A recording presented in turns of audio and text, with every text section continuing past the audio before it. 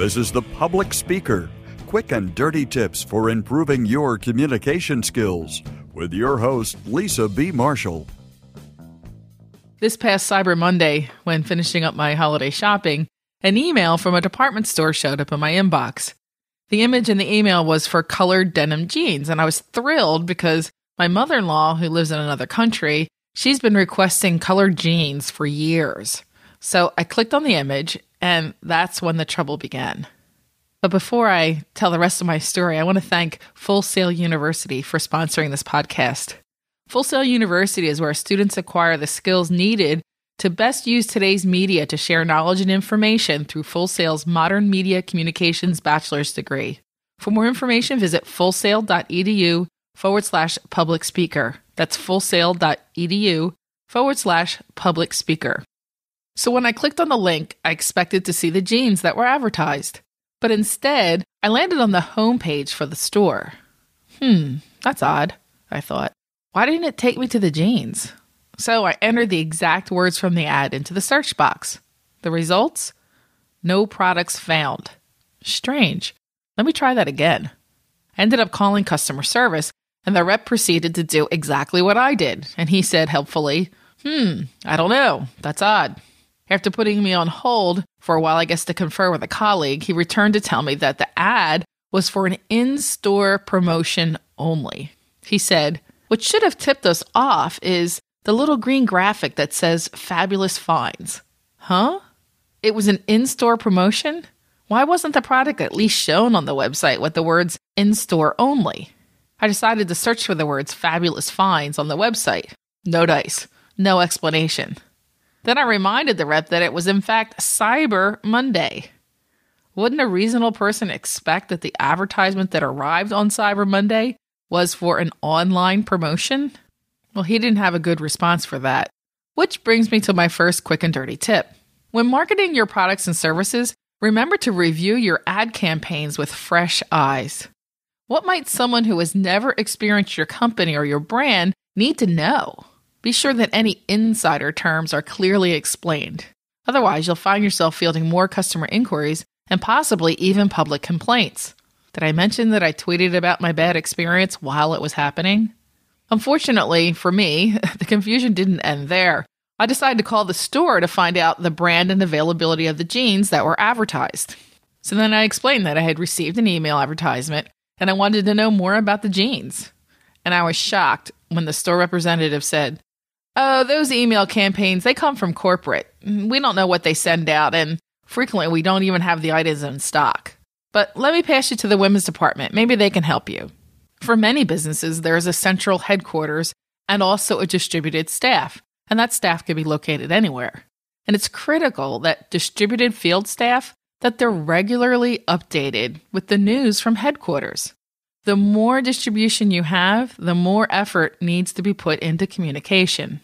Otherwise, you run the risk of the field staff feeling disconnected. And that's when you begin to develop the us against them culture as opposed to a we culture. Pay particular attention to any information that affects your company's sales. For example, in this case of the department store fiasco, I would recommend that the frontline employees be required to review the email ads that the customers are receiving. Make them look at them on a daily basis, or maybe even ask them to get them emailed to their own email accounts. Another way to do it is to cover it in team meetings, in addition to having them look at it themselves.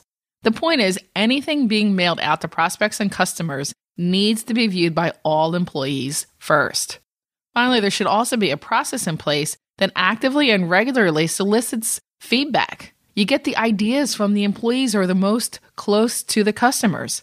They deal day to day with the prospects and the customers, and they often intuitively understand what initiatives would work and what wouldn't work.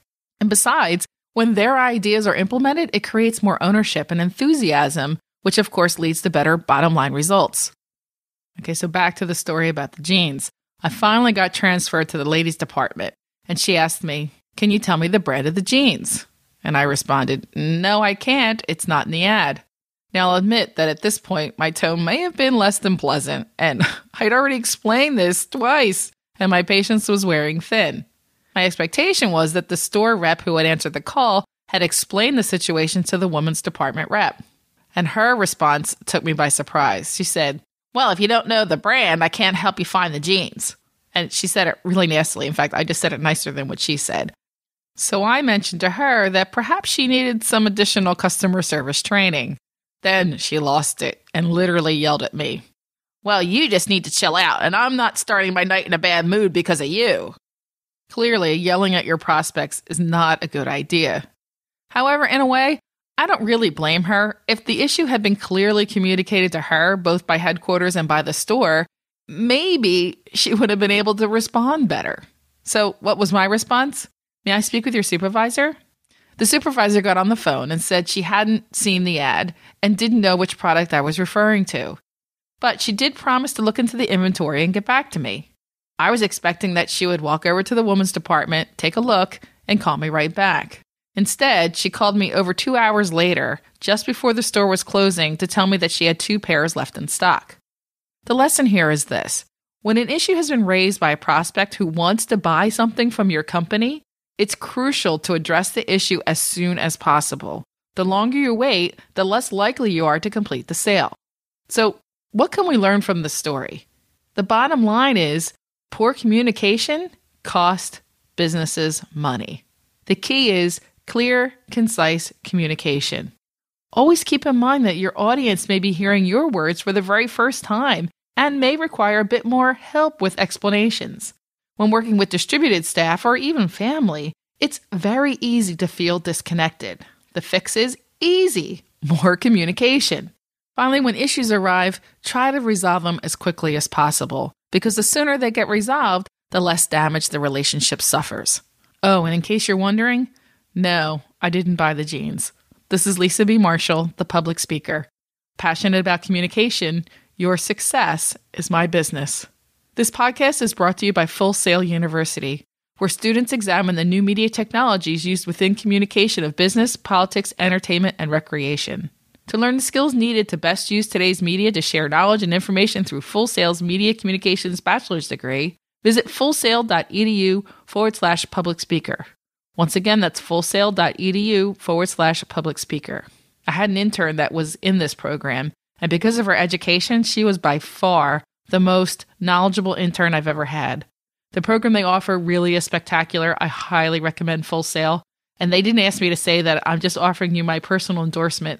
In fact, if you're currently enrolled in this program and you're looking for an internship, please call me, contact me. Thanks.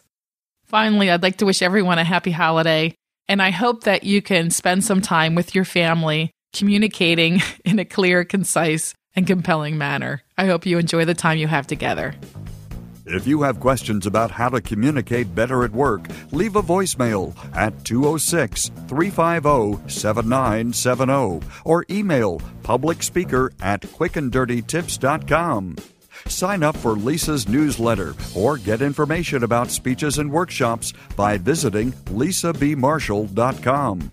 You can find a transcript of this show and links to connect with Lisa at publicspeaker.quickanddirtytips.com.